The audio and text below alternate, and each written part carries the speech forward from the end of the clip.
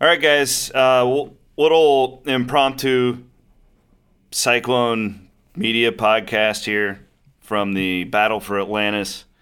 I picked up. I'm Chris, by the way. It just depends on where you're listening to this feed from, because we're going to be all over the place. We're going to be on Cyclone Fanatic, Ames Tribune, KXNO. Does this go on the Register site too now? I don't even know, man. Like we're breaking, or we're setting all new rules with our new Gannett Inc. Co. Yeah, Gannett Co. Inc. But I host Cyclone Insider every Tuesday with the guys. So if it ends up there, great. The more the merrier. But Travis Hines is here with me, and we both just kind of got done with our day. Kind of. I mean, these 3 games in 3 days. Trips, you're never really done, because you move on from one to the next. And now, well, at least from my standpoint, because now I have to start memorizing Alabama. Yeah, and I think no one wants to hear us complain no about this, but these do get to be long days. And I was really jealous on my flight in. Was a referee was sitting in front of me on the plane, talking to the guy across the aisle, and the guy was like, "Well, how much do you have to work at these things?" And the official, who will remain nameless, said, 2 hours a day. I was like, damn, that sounds good, man. Yeah. The 2 hours of his day are just 2 hours of our 10 to 12 usually. Okay, but we're happy to be here. No doubt. Before we get into the Michigan game, I think first things first, 24-hour news cycle, right? People have already kind of moved on to Alabama, in my mind. At least I have. I actually got to sit and watch that game. They're better than I thought they would be. They're 2-3, but they're super athletic. Kyra Lewis Jr. is really good.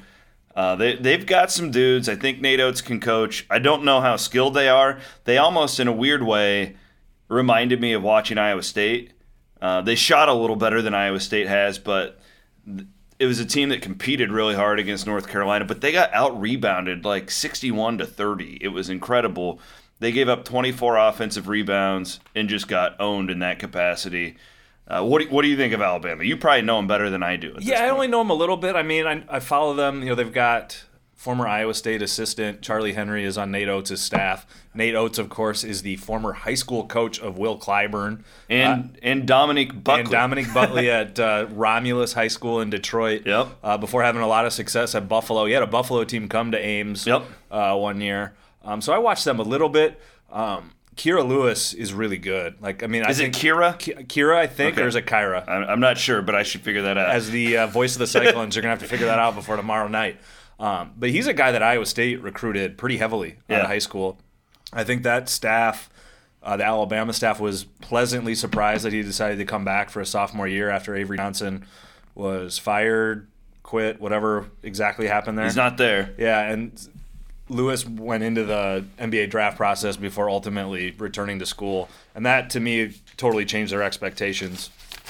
I think they probably underperformed this year, but they lost to Penn by 1, but it sounded like a weird game because they had somebody go down with an injury at Rhode Island. Yeah. So this will be a tricky game. I think Iowa State I haven't seen a line yet. I'm guessing Iowa State will be favored, but I bet it'll be close to a toss-up. Yeah, I haven't seen a line either. I haven't really even looked, but I can't imagine it's much more than that. I mean, if Iowa State's favored, it's by 1 or 2. Across the board, though, I mean, this John Petty Jr. really stood out to me. He played great today. I mean, he was only averaging 9.5 coming into this, but he played really well against North Carolina. They just are so long, and I guess it's kind of what I expect with an SEC basketball team, too. It's more of a physical style. And they were banging around there with North Carolina pretty good and made that a really interesting game. Iowa State a 4-point favorite. Wow. On KenPom. Oh, okay. Not a betting favorite. But it'll be close to that, I would guess. It's always close. Yeah. Iowa State will be a 2 or 3 point favorite probably. Just pretty good. You nailed it. Yeah. You nailed it. But yeah, I think that the thing about what's interesting to me about Bama is, Avery Johnson gone, but you still have the most of that team back from last year. So it's a pretty experienced team, and I don't even know what they were picked at in the SEC, but they probably towards the bottom. Yeah, but it's here's the deal, Hines, and we can kind of blend into Iowa State here. There's really nobody who Iowa State should look at this point and think of as a layup, because Iowa State can't make a shot. This is becoming a thing. 3 games in a row, 5 for 20 today from 3. What was your assessment of that? It's par for the course, right? I feel like we've been writing this going back to last summer.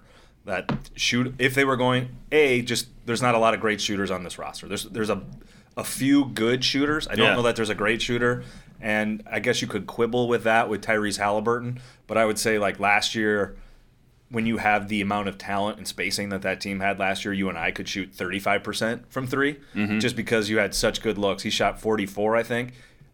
He's better than the 28 or 29 that he's shooting now, but I don't think he's a great shooter like we've seen at Iowa State, whether it's Matt Thomas or Tyrus McGee or Nazmi Trulong. He's a good shooter, not a great shooter. But then you add in the fact that they're committed to playing 2 bigs, so you're essentially taking a shooter off the floor and replacing him with a big. We knew that shooting was going to be a problem. I didn't think it would be this bad, but it is really, really bad. They're at 26% for the season, 315th. Give or take, nationally. It's not yet to the point where it's an emergency and it's time to panic because they're only 5 games into this thing. Yeah. But I've written this before. Every game where this continues to be a problem, to me, lowers where the potential ceiling could be. Where you have to start wondering, can this team even shoot 32%? And in 2019, or 2020, I guess, by the time end of the season, if you're a team shooting around 30% from 3, you're going to have a lot of trouble winning basketball games. Because at the end of the day, yes, it only matters if you outscore your opponent, but it's like fighting with an arm tied behind your back when you're shooting, when you can't make the shot that's worth the most points. Yeah, that's a really good way to put it. We saw that today. I mean, Iowa State forces, Michigan turned it over 22 times is probably the better way to put that. Yes. And you still... I'm not sure what was Iowa State's turnover number at. It was high single digits or low double digits. It was not a problem. It was significantly lower than Michigan's, is my point. And you still come away, with a sizable loss. I mean, Iowa State pulled it back in, and I do give the guys credit. They grinded. But yeah, that was a wing and a prayer at the end. They got pretty well beat all day. I thought so too. Doesn't it? The first 5 minutes of the second half, especially, where Michigan hit 3 threes, and that's when they really pulled away. So, at the risk of being labeled a pessimist. Shocking. Yeah. Hey, man, I picked the football team to win 10 games, so. I picked them to win 4. Yeah, there you go. And I'm usually called the homer. At the risk of sounding like a pessimist, to your point, those 22 turnovers Michigan had, I think a lot of them were probably just Michigan. Iowa State did do well playing passing lanes, and I thought Tyrese Halliburton's length absolutely caused Xavier Simpson problems. Yeah. That's a big reason why he had 8 turnovers. But historically, Prohm's teams do not create turnovers. So this Iowa State team, while getting 22 turnovers, still gave up 83 points. They got absolutely roasted defensively. That's not good. That's a 5-alarm fire where they're giving up 100 if Michigan commits 11 turnovers. Yeah. That's bad. Yeah, no. And then what 62% in the second half. 62% in the second half, 58% for the game. It was bad. It was just bad. And again, I think Michigan's got a nice team, and the way that they're constructed is a style of basketball that's going to cause Iowa State problems with the 4 guards, especially with they got the Wagner kid who's 6'9" and can shoot it. That's Iowa State's nightmare, as we saw at Oregon State where Tinkle just eviscerated them. They're going to have problems with a guy like that, and he didn't play great or anything, but it's still a guy you have to account for. But it was his first college game ever. Yeah, and Livers had 17 points. Yeah. I mean, that's this team. So maybe it's not as bad as it was just Michigan is built to beat Iowa State. Mm-hmm. But to my point about it being 2020, most good teams are built like that, to play 4 guards around 1 center. Yeah, and we saw Steve Prohm in the second half go small a lot.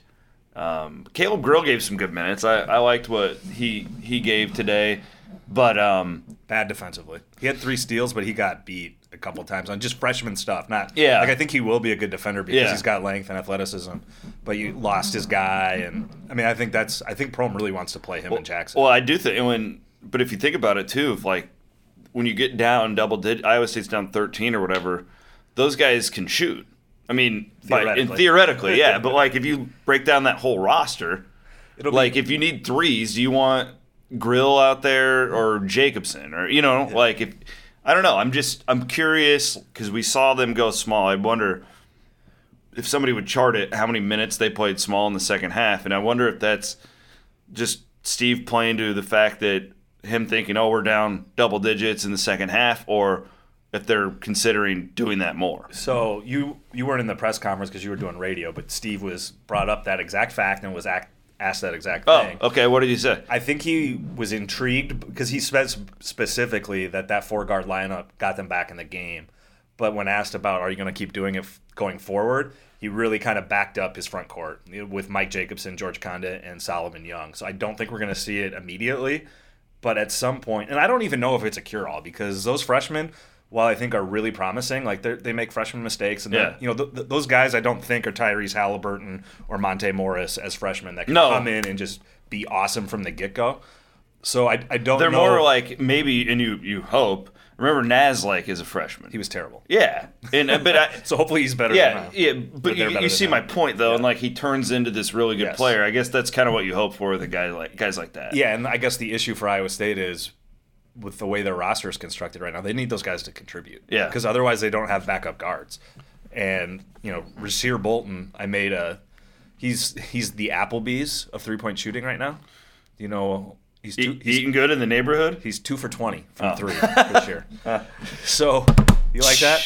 That's good. Again, he's a better shooter than that most likely, but 2 for 20 is really bad. And they need somebody to make shots. They need Halliburton to make shots. Nixon, I thought, looked okay shooting the 3 today. He had a couple in transition that were pretty, and then he airballed one from the corner in a heat check. So I think everything starts and stops. The genesis of all Iowa State's issues right now, I think, is just the roster construction, in that it might be in their best interest to play 2 bigs all the time, but the problems that are inherent to that type of basketball are causing what we're seeing with the 3-point shooting. I think it's causing problems for their defense, especially when Condit's not on the floor, because they don't have a shot blocker. Although, credit to Mike Jacobson, swatted the absolute hell out of John Teske, the 7'1" kid from Michigan. What about Halliburton's block? That was great. Dude, that was the play of the game. Tyrese was so good today. I was sitting next to some NBA guys, and they were salivating. He was so good today. I mean, if he continues on this path, I don't think he'll be back unless he just wants to continue his college career, because, man, he looked like a top 25 pick to me today. Yeah. And the shooting is the shooting. So let me ask you this, though, because I told you this right after the game, and it's probably a coincidence because it's the only other game I've called this year.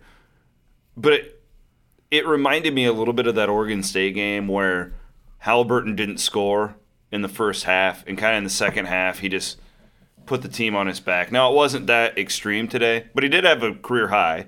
And I thought in the second half he kind of just – he was still – I don't know. I feel like Tyrese thinks of himself as a distributor, where this team kind of needs him to step up and be the man earlier on. Is that fair? Yeah, I agree. I mean, I think he's got to figure out a way to blend those two styles, because in the second half he had 14 points but 0 assists. Yeah, so good point. I don't think – But guys have to make shots to get an assist. That's very fair. That's very fair. So, but if he can find a way to be aggressive – and I think, what was it, the Northern Illinois game?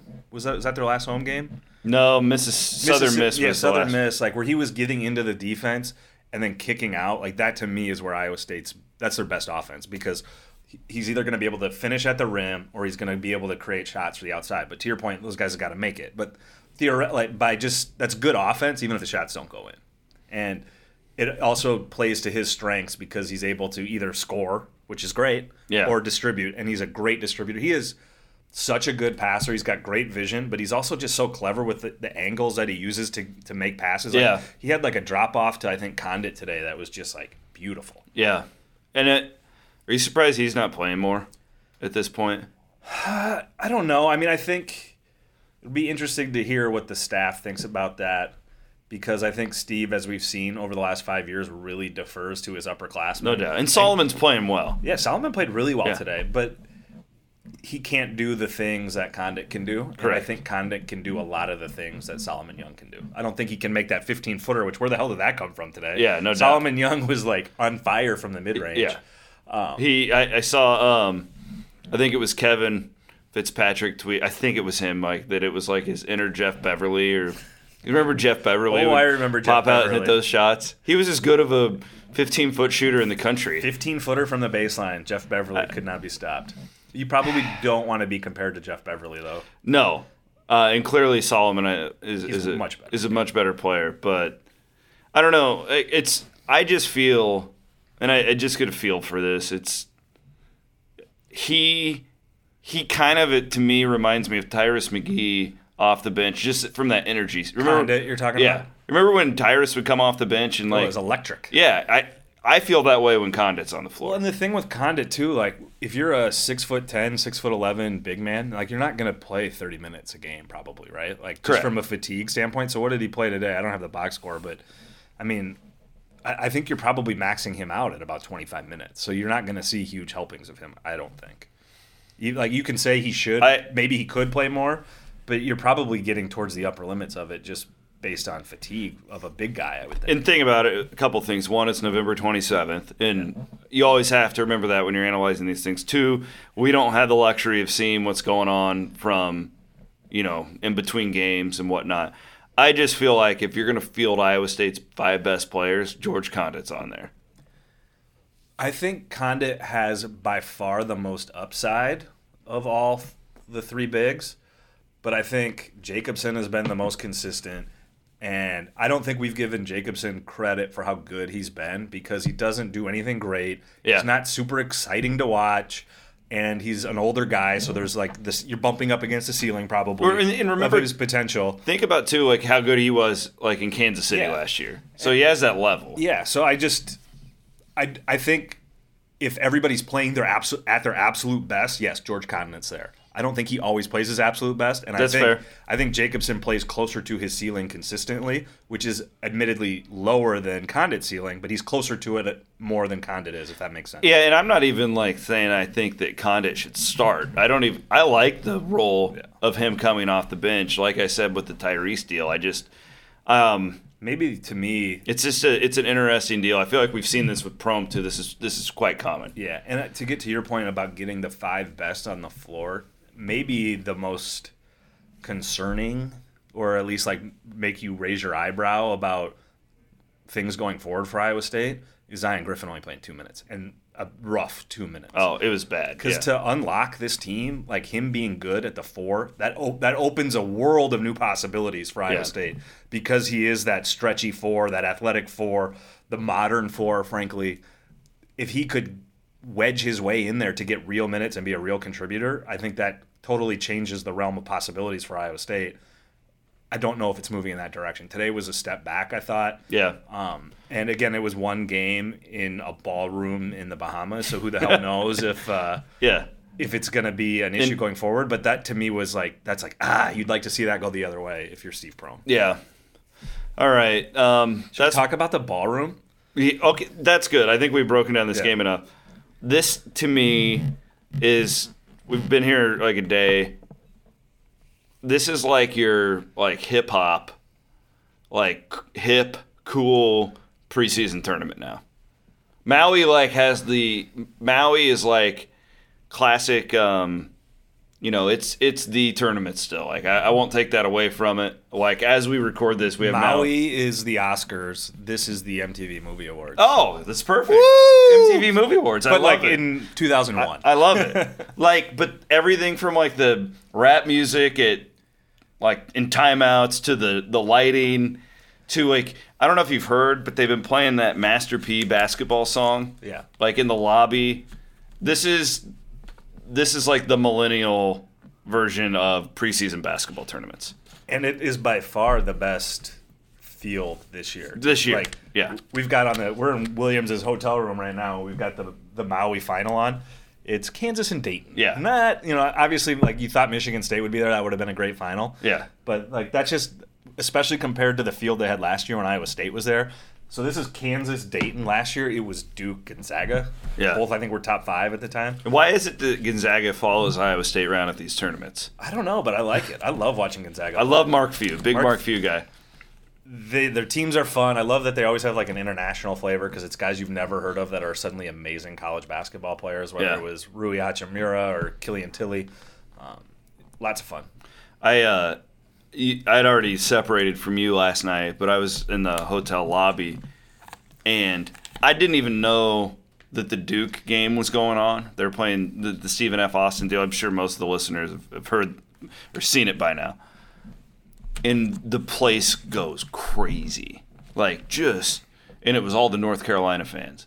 It was one of the best part about these deals is when you just mix up fan bases. You've seen it in Kansas City, but it's so unique here. That was my first taste of the hatred between Duke and North Carolina. And I also heard for some people that they heard, like, all the rooms went crazy, and it was the North Carolina players watching that game. That's funny. Yeah, I love these things because, like, just walking over to your room, which is like a 20-minute walk from the arena to here, even though it's all theoretically in the same building. Like, I'm walking in the hallway, and it's me standing next to Greg Anthony and Cole Anthony. Yeah. Like, so you're just like, and then I got on the elevator with half the Seton Hall team. It's just a very interesting experience. Obviously, like, this is on the extreme end. Maui's on the extreme end, but I highly recommend, like, whoever's listening to this is probably here because Iowa State has a huge contingent. Yeah, no fan doubt, here. no doubt. But if you can make one of these tournaments, even if it's like the Emerald Coast Classic next year, I highly recommend it if you're a big basketball fan. You get to see great basketball.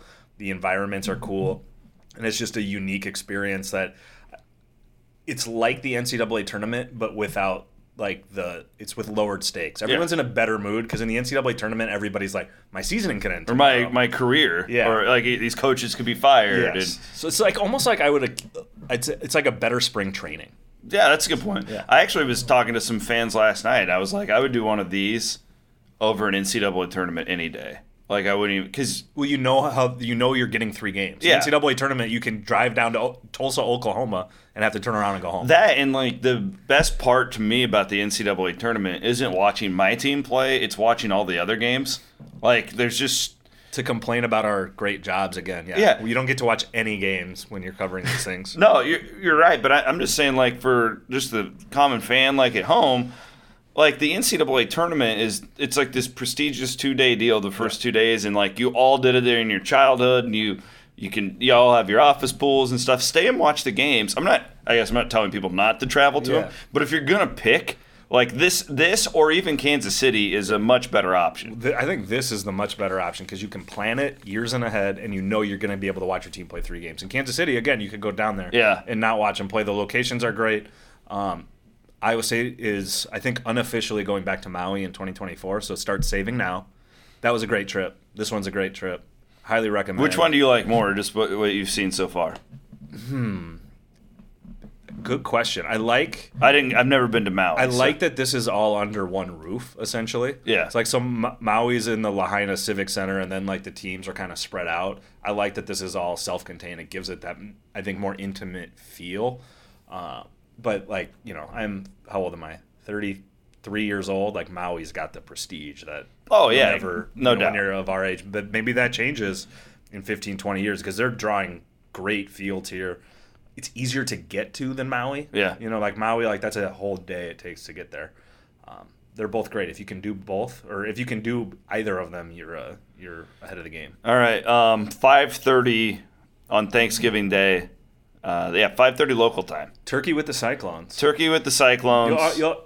You'll probably be just waking up from your nap by the time the game comes off. your coma, your food coma, whatever you want to call I it. kind of forgot tomorrow's Thanksgiving. What are we gonna do? I forgot tomorrow was Thanksgiving until you Can just we said find turkey here? that. I would imagine they have turkey. We've got all day to Yeah. hang out, really, until Yeah. 5:30. I wish that. We'll see. Like, because Black Friday there's football and stuff. Tomorrow there's NFL. It's NFL. Thanksgiving is an NFL day. Yeah, which I'm not nearly as into unless the purple and gold are playing. But we'll Not even your number 2 team, the Cowboys. Well, What's I Mike would. Williams doing tomorrow? But he's locked in. He's locked into the Cowboys and the Clones. But, like, I don't even know who the Lions are. I think the Bears. Like, whatever. You know, but the JV teams in the NFC North. It's gonna really piss off a lot of the KXNO podcast listeners right now. I'm just kidding. I'm not, though. They are the JV teams. Anyways, all right, man. You got anything else you want to add, or are we good? I think we're good. I mean, the other, like, we were probably a little doom and gloom on this, but to your point that you said earlier, it's November 27th. No doubt. And I think the good thing for Iowa State, while maybe the shooting has a lower ceiling, I think a lot of their problems are fixable in that it's not like those dudes can't play ball. Like, I think there's still a talented team. No doubt. I think Prohm is just, and he's readily said this, like, they're still kind of moving pieces around to figure out what works. Yeah. So I think, you give him a month. He's been very open about that. Yeah, and I think that's smart because, like, they could this could go badly from a record standpoint because, like, if you don't win tomorrow, then you're probably getting Southern Miss, who you're going to beat because you beat the hell out of them at Hilton, but who cares? And then you got Seton Hall, who's a monster. Have you seen them walking around? Yeah. Those guys are massive. Yeah, and their best player is the small guy, Miles Powell. Yeah. And then you got Iowa, which you probably beat Iowa at home, but I don't think that's going to be a big win. But my point would be... But it's not a sure thing right now. No. But, like, even if you beat them, I think you're looking at... They're a lower-tier Big Ten team. That's not a quad 1 or 2 win. No. So you're talking about going 0 for 4 in your resume games in the non-conference. That ain't great. Which you can overcome that in the Big 12 because the Big 12 is so good. But Oregon State, Alabama, Michigan, Seton Hall, you got to probably win one of those games. So big game. Big game on Thursday. Yeah, I do think so. I think it's a tough one. I didn't really know much about Alabama, but just like I kind of led with sitting and watching them up close, I was like, wow, they're just dudes. Like, they're super athletic. They're really big. And I think that they're going to give Iowa State all that they can handle on Thursday. So, all right, he's Travis Hines. I'm Chris Williams. Happy Thanksgiving, I guess. Right? Happy Thanksgiving. That's how we should sign off. Happy Thanksgiving. Gobble, gobble, gobble. Gobble, gobble, gobble. And maybe we'll do another one of these tomorrow night. We'll see. Your family's coming to town, right? My family is coming to town. Awesome. So I won't be able to see you anymore. No, you can hang out with the Hineses. All right. Hanging with the Hineses. Yeah, I mean, my daughter would love to hang out with you. That sounds like a cover band of some sort. Maybe it is. It sounds like a really bad Hallmark movie. That's what I mean. I was thinking, it reminds me of like Christmas with the Cranks, but like, but even worse. No, that's a great movie, but that's a whole other deal. All right. Thanks for listening, guys. Happy Thanksgiving.